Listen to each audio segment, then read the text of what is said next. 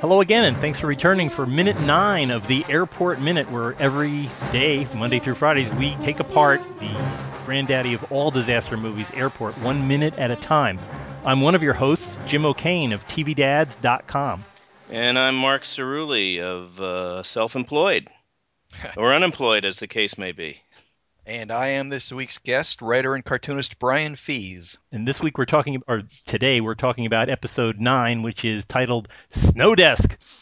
What we've been wondering about now is Mel and Tanya have left the airport in the MelMobile and have fishtailed their way out to the runway 29er. How long does it take them to get there? Well, on screen, it takes about 10 seconds. In the 10 seconds that they've managed to, if you recall the timing of all this, Mel got the call. He walked down a hallway aisle. He went into his office. He changed from a tuxedo into a full suit with a tie, put on his galoshes, talked to Tanya. Had a cup of coffee. Discussed having a cup of coffee. Got to the MelMobile, made a call, or answered a call from his lovely wife, Cindy. Got yelled at. Got back in the car, drove out to the runway. They are only now beginning to unload the plane when the buses had left before Mel even got the call. So were they just waiting for Tanya to show up, or we can't leave the passengers on the bus until Tanya You shows notice up? there aren't any emergency slides on this thing, though. They're coming down the steps, the icy, treacherous steps. It is icy, that's true. I mean, how long has it been? Like 15 minutes? 20 minutes? I don't know. Maybe he Maybe stopped and got some gas. You never know. Fishtailed into the gas station, out of my way. peeled rubber out of it. The airport theme playing mightily in the background. But yeah, it was just kind of, why? Why does it take so long? Well, it's a movie. Tanya gets out with her stack of release forms. If she has a stack of release forms, does that mean that they're handing everybody $50, or are they? I'm not exactly. She's a lawyer. You sign the form, and then you've lost all rights for future negotiations. That's what she wants your signature on the form. Mm-hmm. Sign here, or you don't get on the. You can walk back to the terminal in the snow. You're dazed. You just came out of a near crash, and here, sign this. Okay, whatever. Wow. So she's out there saving Transglobal fortune. I'm kind of thinking she's the villain of the movie now.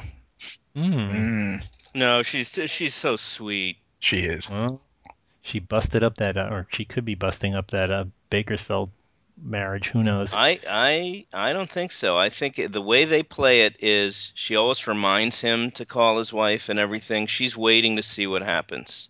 Yeah. And then she'll pounce like a lynx. She'll get what's half of half is what she's thinking. By the way, I want to point out that one of the players in this scene is William Boyett, who's his greatest work was in The Hidden, the 1987 horror movie. Remember him as he was taken over by an alien being, and it was just that turned them into homicidal killing machines. It was great. He was wonderful. Which was quite a turn from him, considering that the other big role that he had was the captain on Adam 12. Right. He was always Rita Malloy's boss. Straight-laced guy. I don't know where he's from, but he always had an interesting accent. I couldn't quite place it. Somewhere out west, but not California.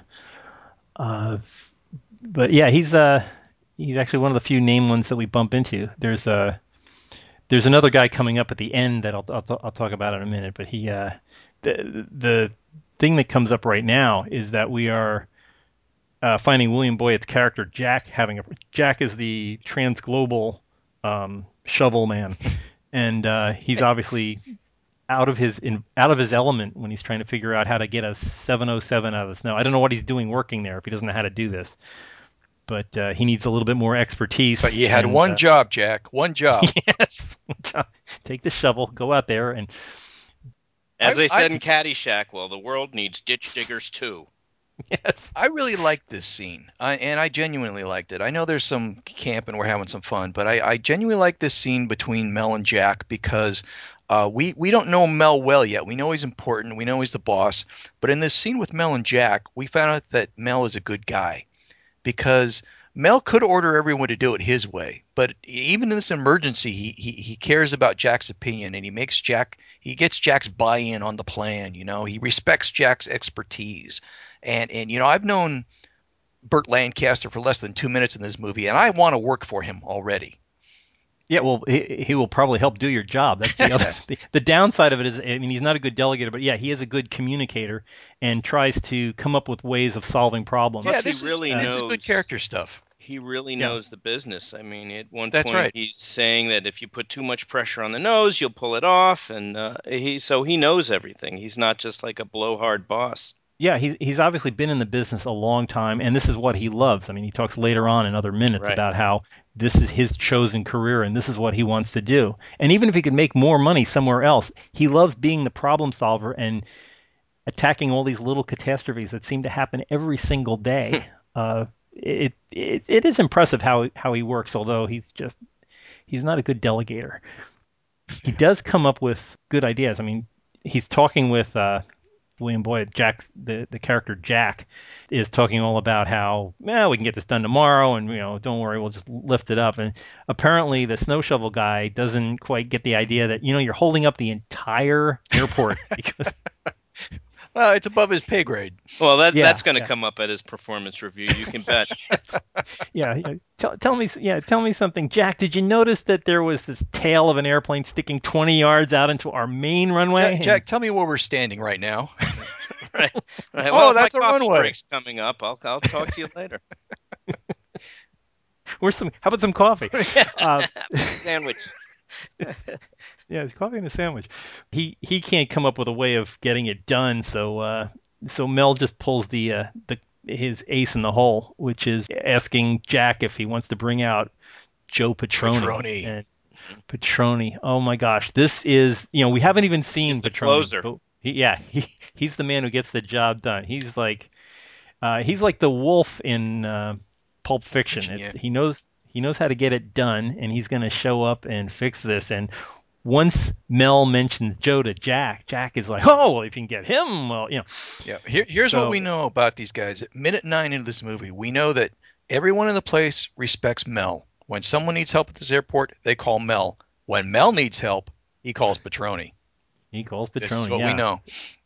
So I think Mark, who is an aficionado of James Bond movies, I think this would be the equivalent of when Hugo Drax is on the phone talking about, well, if you can get him, Joe Petroni is the Jaws of the Right. of the airport universe. So Jack doesn't have any objections, and he says, sure, if you can get Joe, Joe can have all the tries he wants at getting this out of the snow. But it has And to be done tonight. yeah, it has to be done. This is costing time, money, and China plates in metalwood. So it is important. All of a sudden, out of the way from Jack and Mel, this fella stands next to the MelMobile for some reason and says, "Snow desk." And I keep seeing this fella. That's his only line in the whole movie. And he probably would have gone to Juilliard. He took performance classes, tap, ballet, and someday he was going to be in a major Hollywood movie, and he gets hired, and that's his role, is holding up a microphone and yelling "Snow desk." And it's still on the back of his headshot, probably. He tells his grandkids Yeah, about the movie he made with Burt Lancaster. there I was. I had one line, but it was awesome. Yeah. Do you think most airports still have a snow desk, or has that been reduced to save expenses? I'm just wondering if it's probably third. It's probably like Marriott Corporation comes in. It's a third party. Right. I can't imagine them having unless it's an in-house thing where it makes The money. But staff snowman. Snore us. Right. there is apparently a snow desk where you can answer the phone. Snow desk. And what does his business card look? Well, we'll find out about that tomorrow. We're gonna find out more about the snow desk. I think that's about it for minute 9. Anybody else have other thoughts on this particular minute? It was a good minute. Yeah. It went by too fast. Yeah. Wow. Well, there's other minutes to come. So we'll close out the week tomorrow with minute 10. Please come back because we are going to meet the legend, the myth, the reality that is Joe Petroni. So join us tomorrow here on the Airport Minute. Until then, good day. Nice going, sweetheart. Remind me to send a thank you note to Mr. Bowling.